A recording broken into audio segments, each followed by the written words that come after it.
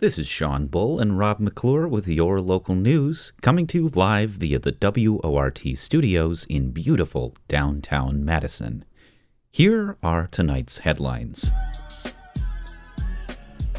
The Bad River Band of Lake Superior, Chippewa made a request in federal court today to shut down the Enbridge Line 5 pipeline over concerns about shoreline erosion. That's according to the Wisconsin Public Radio. The Bad River Band say the erosion from spring flooding is jeopardizing the integrity of the site where the line meets a riverbank.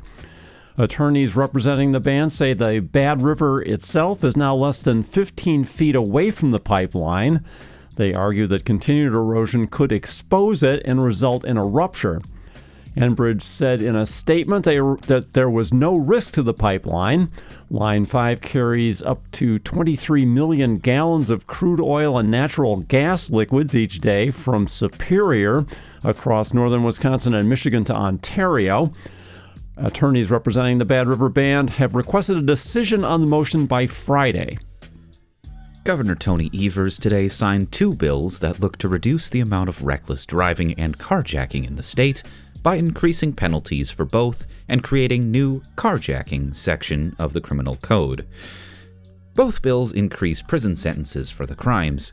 Reckless driving and carjacking incidents have substantially increased in Milwaukee in the past 2 years, and as a result have become high-profile political issues. Evers also asked GOP legislators to consider other budget proposals, such as grants for traffic calming and hiring additional highway patrol state troopers. A Canadian mining company has been granted approval to begin exploratory drilling in northern Wisconsin, so long as it meets a few additional requirements, according to the Associated Press.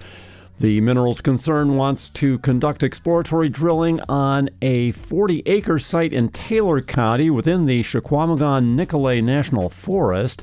It estimates that the site may contain up to 4 million tons of ore, primarily copper and gold. But the company will have to abide by strict conditions to protect the wetlands and waterways surrounding the site. Sulfide ore has not been mined in Wisconsin since 1997.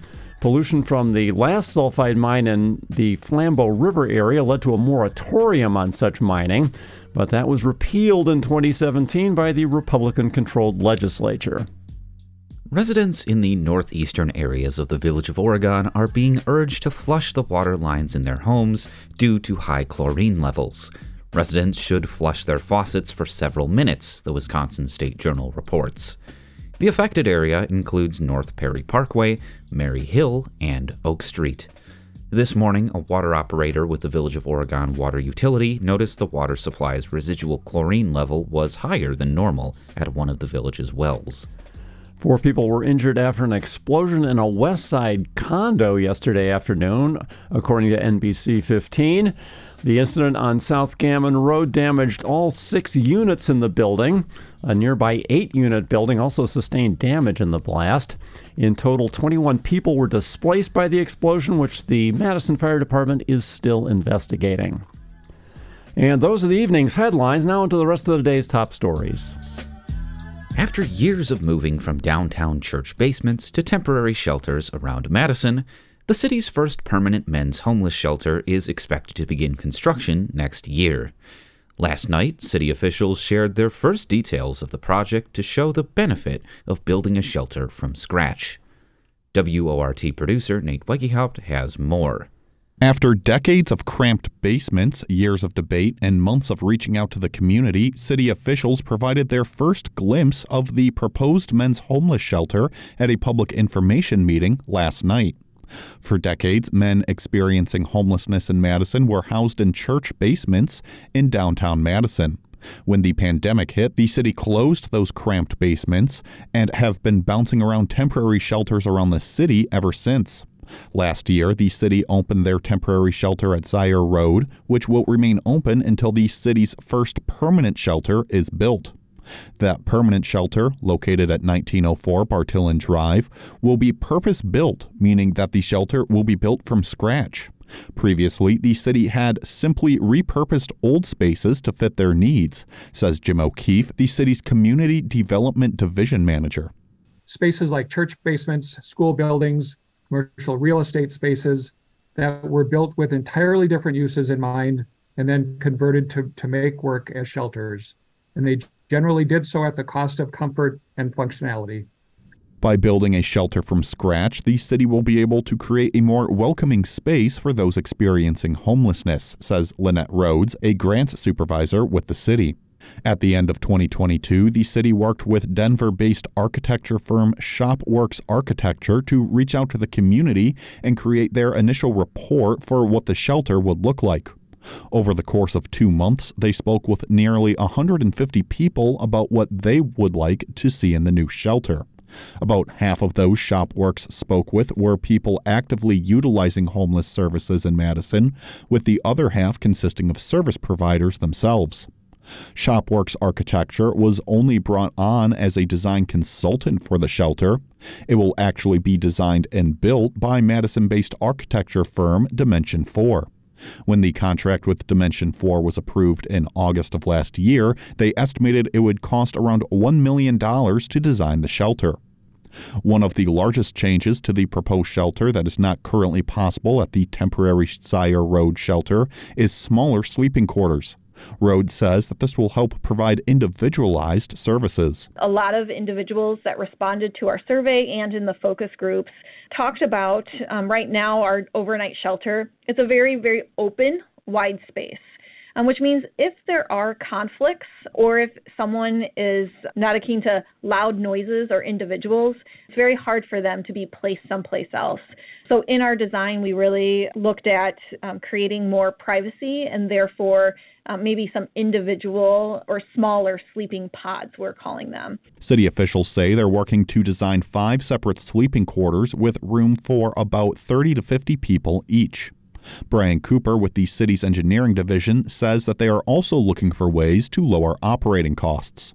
We're looking at a commercial kitchen, and that is with the intent of bringing food service in-house versus catering. A significant amount of the budget currently is being spent on catering due to the fact that none of the temporary shelters to date have had a commercial kitchen in the space. Currently, the temporary shelters spend around $1.5 million per year on operating costs, such as cleaning, security, and food services.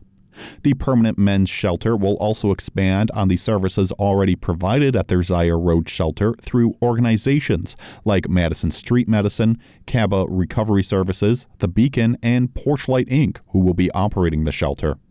Last night's meeting was the first of 3 public information meetings about the proposed men's shelter. Another meeting will be held tomorrow night in person at the East Madison Community Center from 5:30 until 7. Construction on the shelter is expected to begin next year and is expected to last until the beginning of 2025. Reporting for WORT News, I'm Nate Wiggyhout. Last week, the state's Republican-led Finance Committee slashed more than 500 items out of Governor Tony Evers' proposed budget, including multiple items meant to support teachers and students across the state. While the budget is still being picked over by the legislature, the State Department of Public Instruction says they're not being heard. Earlier today, retired teachers with Madison Teachers Incorporated, the local teachers union, set up shop in the Capitol Rotunda, hoping to reach those lawmakers still deciding the state's budget.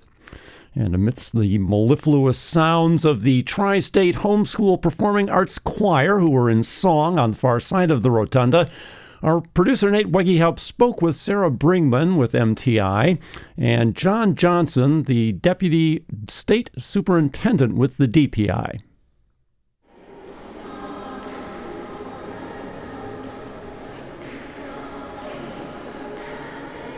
My name is Sarah Bringman, and I'm here with Madison Teachers Incorporated Retired Unit. So just to start, what are you doing out here today? Well, we came out because we are very concerned that in developing the biennial budget for the state of Wisconsin, we learned that the Joint Fiscal Group had not made contact with DPI. And DPI has put out recommendations relative to the biennial budget. And obviously, being an agency in charge of education, they know what is needed to help teach our kids. So we decided to make it easier. If legislators couldn't manage to walk the block over to DPI, we would actually come into the building. And we have brought with us information from DPI on a number of topics that are important in their suggested budget. And now tell me a little bit about yourself. I know you're with MTI here, but tell me about yourself. I am a retired teacher. I taught special education in Madison at Madison schools for 33 years. And after that, I worked for 10 years at the University of Wisconsin-Madison campus, developing future teachers in special education. So altogether, I've had a 43-year history in education. I am retired and have been fully retired now for 4 years, but I do spend 2 days a week in a middle school classroom volunteering, helping students develop their math skills. I love teaching. It was a career choice that worked very well for me, and then with my family as well. Both my son and my daughter work in Madison Public Schools. And so you retired a few years ago, but you're still around in the schools. Over the past, let's say, 2 years since the last budget, what have you seen inside the Madison schools? It's difficult because that was also in the midst of the pandemic. So you saw some interesting things going on. Mostly what I've seen is not enough support in the classrooms. We continue to budget not based on frontline workers. So our classrooms need teachers. Our classrooms need educational assistants. We need to shore up our custodial workers. I mean, there are just not enough of any of those people that are actually working in schools. And so while Madison's budget, the school district budget, has just looked at cutting 66 teachers, an additional 30 plus educational assistants, their budget only looks at cutting 2 administrative positions. So we don't have our frontline workers being supported. The money is going to the wrong place. And that's what I mostly see. We have kids coming out of the pandemic who are really suffering from trauma. They've lost family, they've lost friends, they've lost contact with each other. And as a middle school teacher, contact is, essential to their social, emotional development. But we don't have money going into helping these kids.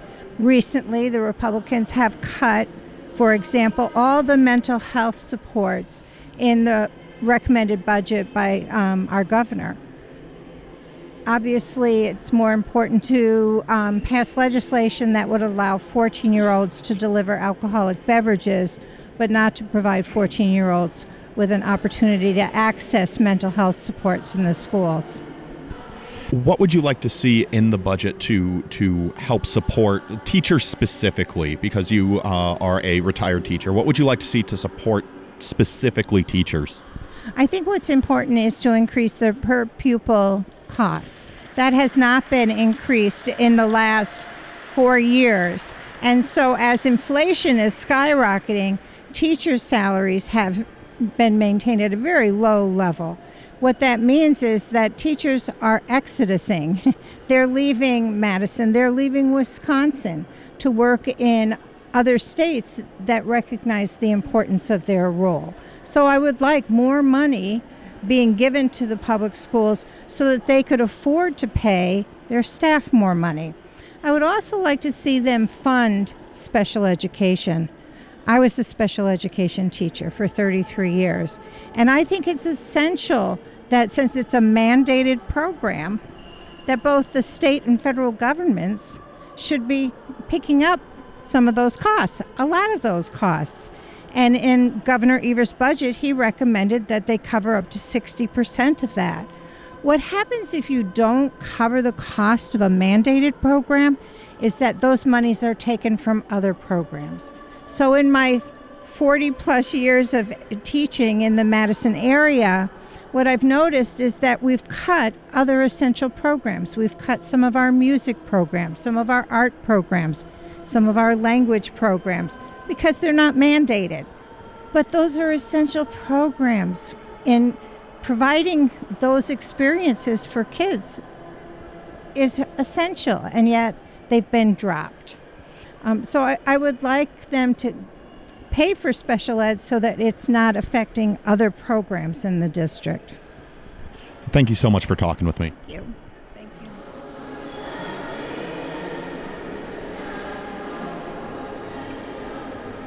John Johnson, I'm the Deputy State Superintendent of Public Instruction. So budget writing currently in process in the Joint Finance Committee. What has sort of communication been like so far between DPI and the Budget Writing Committee? Well, it's been a different kind of year this year in terms of our interactions with the Committee on Joint Finance. The Governor Evers, took State Superintendent Underley's budget almost in toto, and adopted a lot of the important investments that she put forward. Important investments for every school district in the state, every local school in the state, that would help them really retain teachers, provide important classroom instruction on all different kinds of topics throughout our state. There was special new categorical aid program, which means a new funding source for student mental health services. There was important components around the teacher pipeline and expanding efforts and funding efforts on getting more people into classroom, helping to fund student teachers, helping to fund the folks who help student teachers become better practitioners before they come into our classrooms. There were lots of really important pieces, all in the State Superintendent's budget and therefore in the Governor's budget.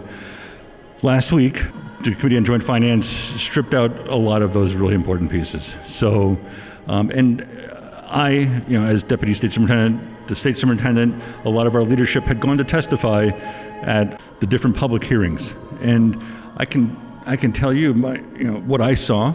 I saw dozens and dozens of parents and some kids and school board members and superintendents and teachers at every single budget hearing. And there's a very good, beautiful choir here in the Capitol today. But at every budget hearing, we heard about the needs for local school district funding.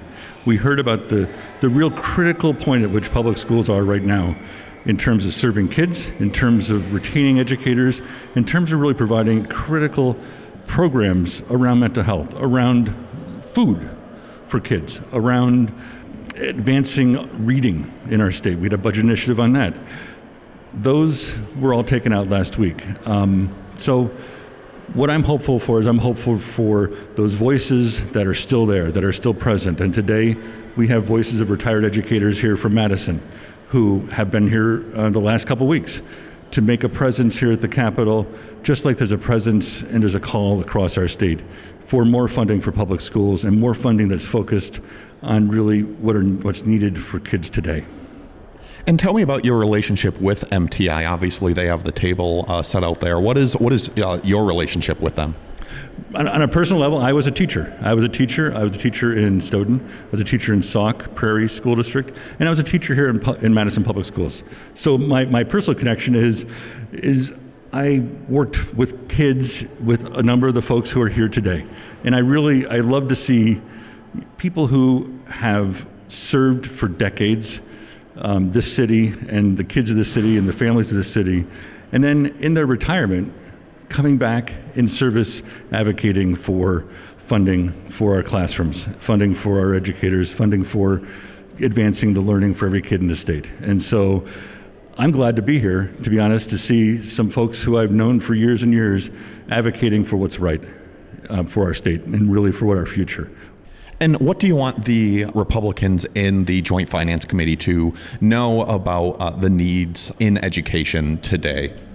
To be honest, it's a bipartisan thing. I'd want the Democrats and Republicans in the whole legislature, and especially in the Committee on Joint Finance, because they right now have the budget in their hands, and they're meeting on that all this month and part of next month, to know what really is needed out there. We know that kids went through a lot in the last 3 years. We know that there was a lot of interrupted learning in the last 3 years. We know that this state has in the last 10 years really held a lot of public school funding flat in terms of the revenue caps that are imposed by the legislature in our districts. We know that the legislature in the last budget really zeroed out state funding increases in terms of what would impact the classroom and relied on federal pandemic one-time only funding. No other state did that to that extent, that relied on that federal one-time funding. All the other places that when I talk to state leaders in education across the nation, they talk about all the different great programs they were able to bring to bear in the last 2 and 3 years to recover from that learning loss and to recover from different unfinished learning. A lot of our districts, all of our districts, were forced to pay to keep the lights on with that federal funding and other aspects of operations, which wasn't the case elsewhere. So with all that in that context, with the context of the largest state budget surplus ever in this state, which is $6 to $7 billion, this is the time. This is the time to make that investment, and it's a long-term investment in this state's future in every public education kid. John Johnsons, Deputy State Superintendent, thank you so much for talking. Thanks a lot. My pleasure. And my pleasure to be here, listening to wonderful, wonderful music at the Capitol and seeing great advocates for our public schools. For WORT News, I'm Nate Wiggy-Hout.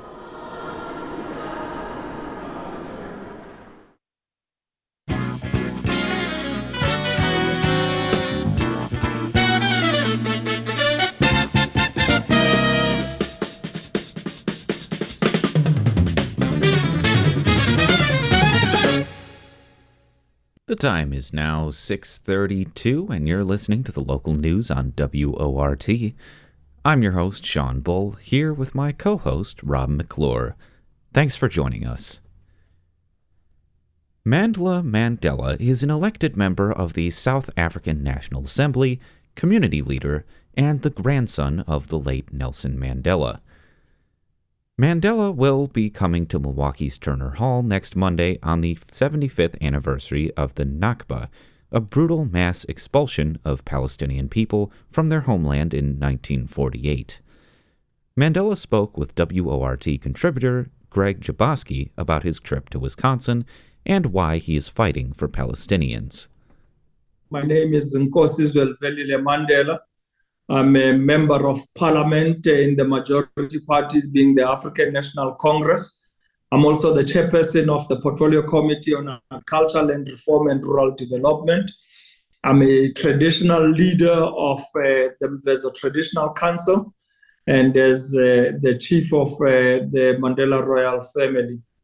But I'm also known as a voice for the oppressed, in particular the last colony in Africa being Western Sahara, and more closer to my heart, the Palestinian struggle for the Palestinian people. Now you'll be touring taking a tour of the United States very shortly, quite a few cities, and it will start here in Wisconsin, in Milwaukee, on the 75th notorious anniversary, the 75th anniversary of the Nakba on May 15th. Can you tell our listeners who may not quite understand why is someone from South Africa touring the U.S. to speak for and explain what is happening in Palestine? Well, for us as South Africans, we come from that brutal past of 350 years of colonialism, coupled with 60 years of apartheid brutality under the apartheid regime of South Africa. And ours coming to the United States of America is to draw on the parallels of our own struggle for liberation and that of the Palestinian people, and also highlighting the similarities when we speak in particular to the United States of American government and the administrations that supported apartheid South Africa, who continue today to support apartheid Israel. We thank the civil rights activists and the American citizenry for the freedom that we enjoy today. And ours is to call upon them, as they did during our own struggle for liberation, in joining the anti-apartheid campaign, in joining the Free Mandela campaign, we are calling on them to stand and be counted and do as they did for us, for the Palestinian people. So I will be coming on this 75th year of the catastrophe, being the Nakba, which killed over 700,000 Palestinians, evicting over 3.5 million Palestinians out of their homes and forcing them into exile, into refugee camps, and into the diaspora. You're clearly trying to work for international solidarity. I know that one of the calls internationally with the Palestinian people is a call for boycott, divestment, and sanctions against Israel. Here in Wisconsin, you may be familiar with this. It's happened in quite a few states, unfortunately.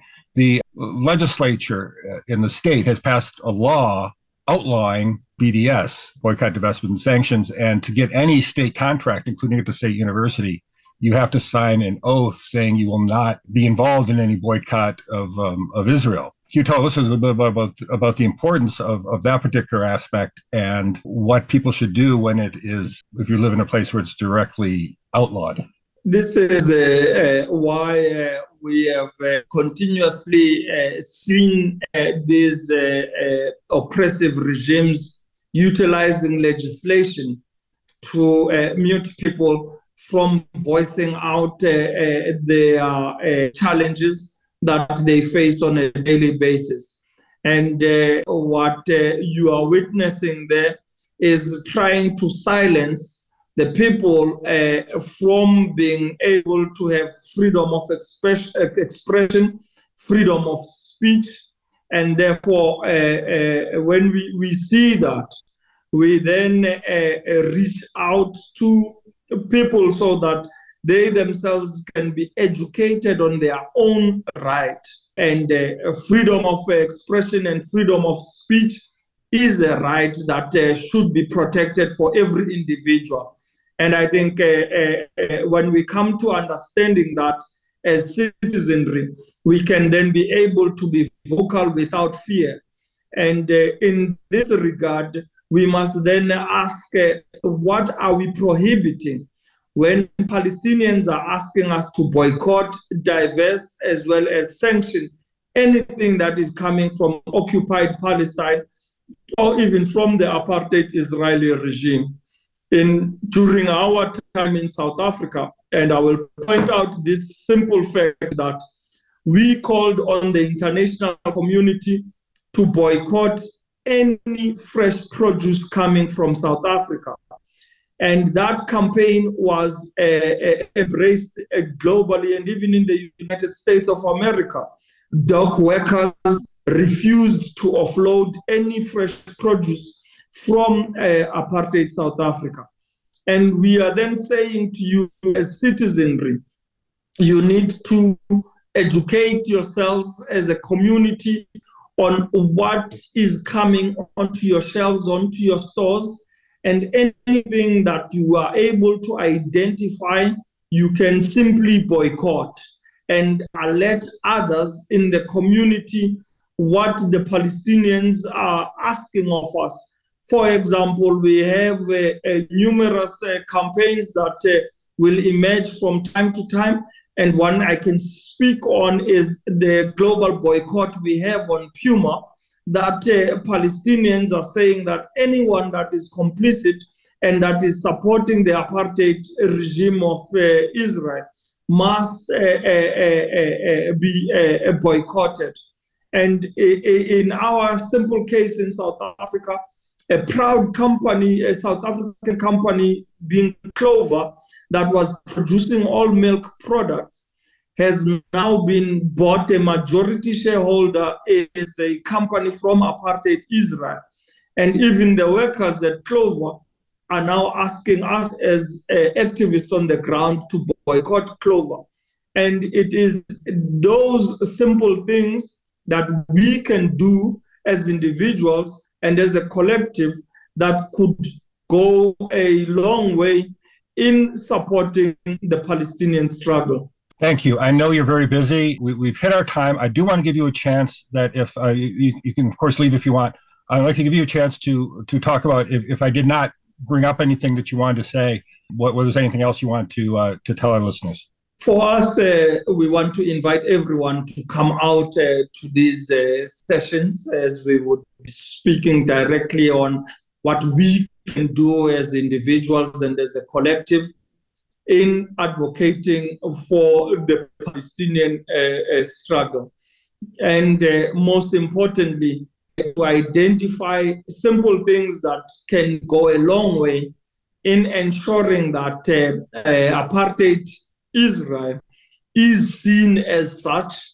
And as we all know, that apartheid is a crime against humanity, we need to stand and rise against it. We've been able to defeat it in South Africa and ensure that we liberate the majority of citizenry in South Africa against a minority of white supremacists. We can do what we did for South Africa, we can do for the Palestinian people. Greg, thanks a lot for the invitation, and I look forward to seeing you during the tour in the U.S. Thank you. That was Mandela, member of the South African National Assembly and grandson of Nelson Mandela, talking with Greg Jaboski about his upcoming trip to Milwaukee. He will be talking at Turner Hall in Milwaukee next Monday at 6:30 p.m. Well, it's time now for the most comprehensive weather report on the airwaves with WORT weather guru Rob McClure. Thank you, Sean. We don't get a whole lot of perfect days here in Wisconsin, but they do happen along occasionally, especially around this time of year when we begin to get our first bit of heat, but without the humidity and biting insects that inevitably follow. So hopefully you were able to get out and enjoy it a bit today because, biting insects to the side for a moment, the closer we get to this coming weekend, the likelier we are to see precipitation. So all that's as we might expect, I suppose. We hit 76 degrees this afternoon, and the lovely dry air that's over us is courtesy of the departing surface high-pressure cell that descended southward out of eastern Canada on Monday, cooling us after that weekend heat, at least on Sunday. The air mass has moderated since then, and although its backside circulation has veered our winds more southeasterly and southerly over the past day, additionally warming us, the high itself is largely blocking the Gulf of Mexico and directing low-level moisture far out to our west into the southern plains. So we are dry here, and the dry air extends vertically as well. That's thanks to a mid-level ridge building eastward over us from the central plains, which has been developing the past couple of days in what continues to be a very convoluted and blocky upper air pattern that we've been experiencing off and on over North America the past few weeks. And that pattern is visible this evening on the water vapor image of North America. If you want to have a look at it, we have that linked up on the WORT weather webpage, an image very typical of mid-spring there. Unfortunately, it's going to make precipitation forecasts a little difficult over the coming days because it'll slow the advancement of the features visible on the water vapor out to our west, namely a building upper ridge over the plains and the swirl of low pressure that's behind it over Arizona. The more that leftward turning low swirls warm air and moisture northward and northwestward ahead of it and around it, the stronger the ridge to its north and northeast over the Mississippi Valley and Midwest will become. So that low will likely effectively weaken itself as it tries to reach here over coming days. And as a consequence of that, the convergence and lift it provides for thunderstorms will also be weakening. But that will be at the same time as the atmosphere here, both near ground and aloft, will become increasingly moist and so primed for precipitation. So while tomorrow will almost certainly be dry with both upper and surface ridging still at work, Friday we may begin to see thunderstorms, perhaps even some strong ones, starting to approach from the west but struggling to reach here and also struggling to drop their rains through what will at that time still be a fairly dry near ground environment. And after that, the atmosphere will be much better primed for rain, but timing of subsequent rounds of rain will be difficult to ponder given weakening of that low as it approaches to our west on Saturday.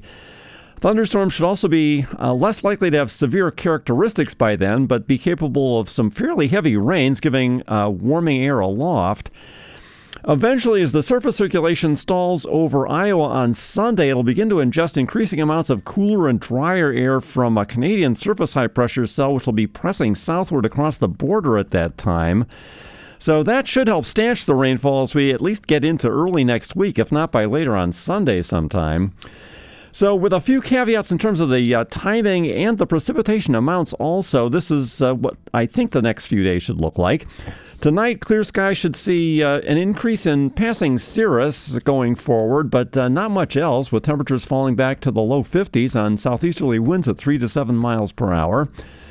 Tomorrow, generally clear skies should see some passing cirrus and mid-level clouds, but temperatures should still, I think, make the upper 70s on southeast to south winds at 5 to 10 miles per hour.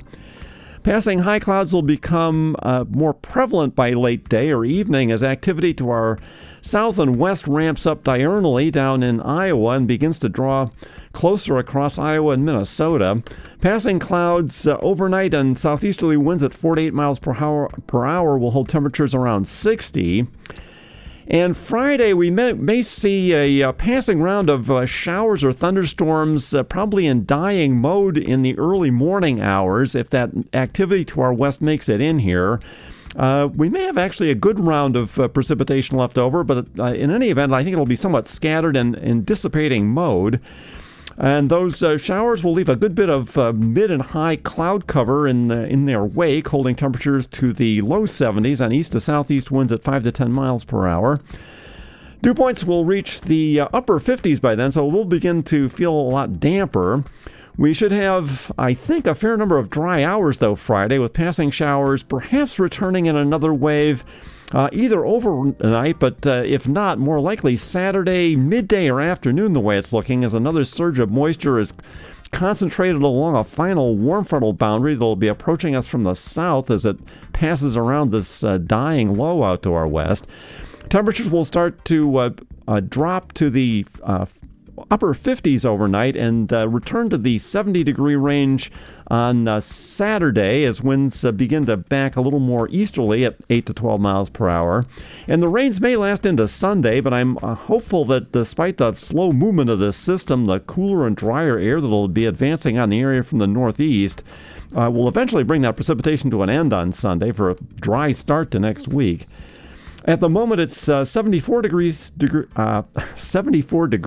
the station down here on Bedford Street.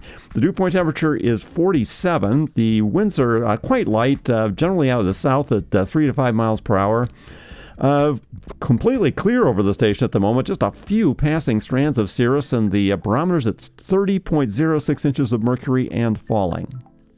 We go now to May 1969. As 2 more nights of riots rock downtown and a special commission tries to find out why.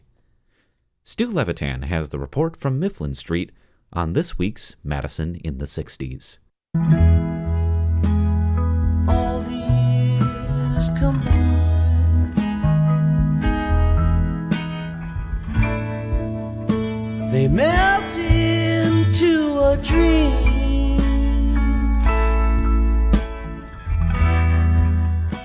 Madison in the 60s, the Mifflin Street Block Party Riots, Part 2. Sunday, May 4th, 1969, late afternoon. Tear gas lingers in the soft spring air. Rocks and bricks are strewn throughout the streets, all residue of last night's riot. Mifflanders still want a block party. Mayor Bill Dyke still says no and refuses to issue a permit. Hundreds of kids are hanging out around Mifflin and Bassett streets. Hundreds of cops are on their way.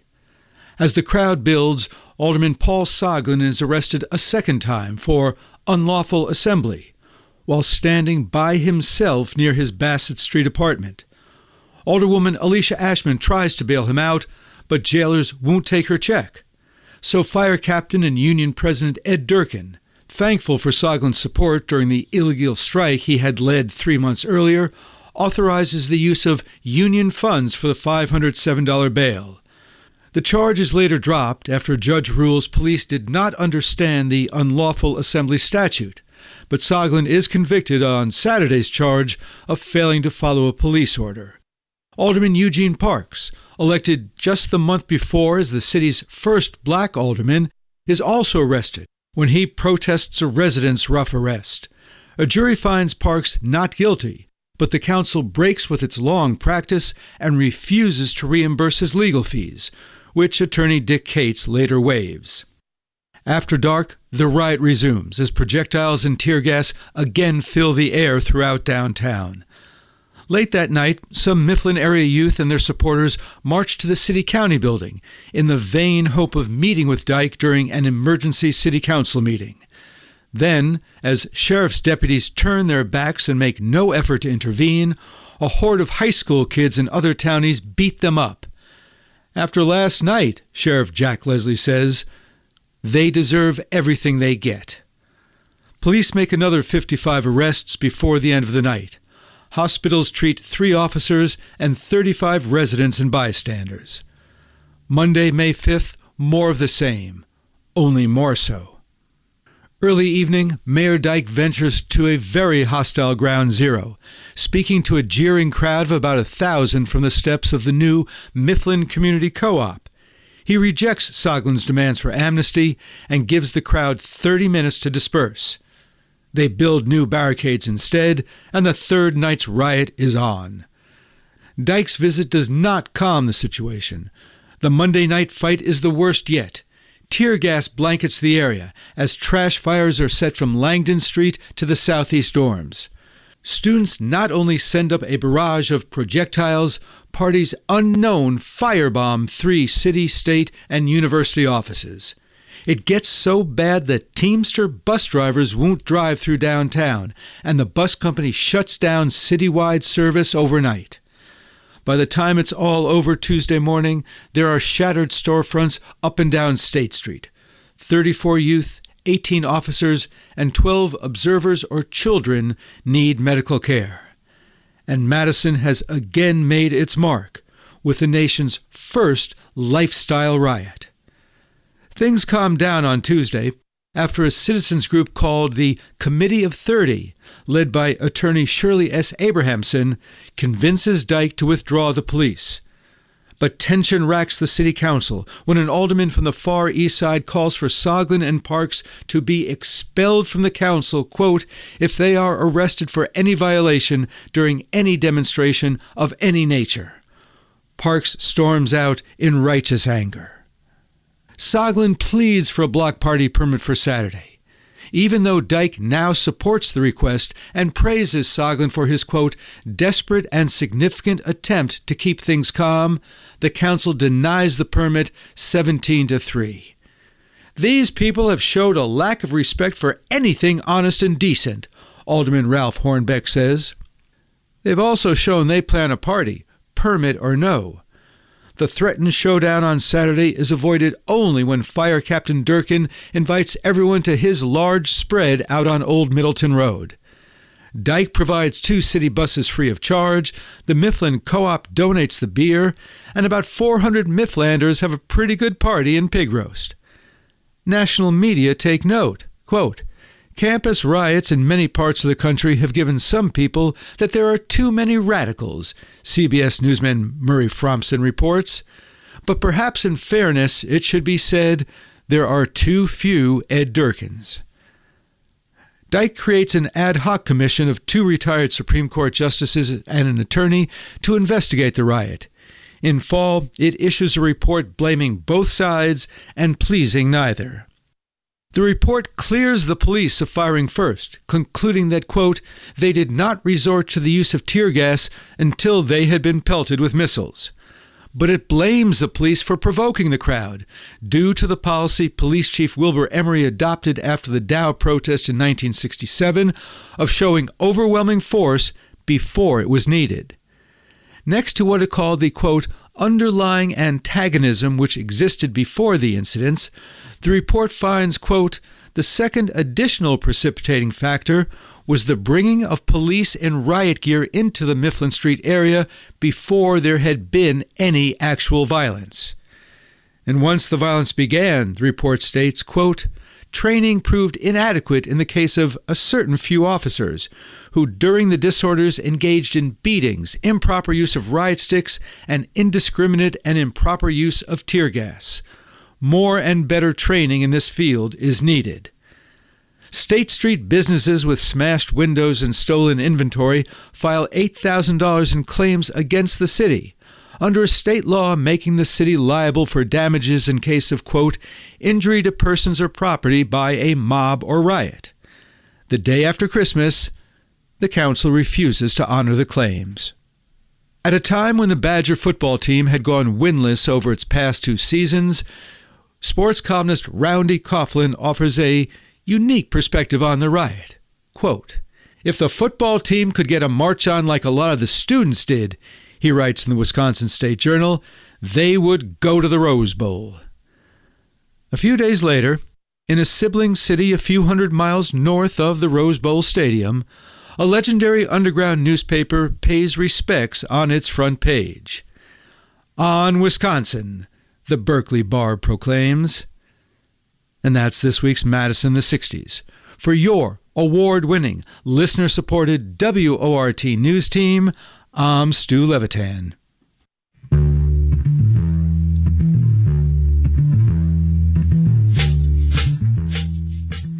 And that does it for our show this evening. Thanks for listening to WORT's live local news at 6. And this award-winning news team could use you if you want to work on the show. We need some more reporters, especially on Wednesday, and we provide all the training, so get in touch with the station during business hours if you're interested. It's a great deal. Your headline writer this evening was David Aarons. Special thanks to our feature contributors Greg Jaboski and Stu Levitan. Chuck Kateman engineered tonight's broadcast. Nate Wegge helped produce the newscast, and Shelley Pittman is the news director at WORT. I'm your host, Robert McClure. And I'm your host, Sean Bull. Stay up to date with the WORT Local News Podcast. Subscribe on iTunes Podcasts, Spotify, and wherever else you get your podcast. Up next is Query, followed by This Way Out. Good night.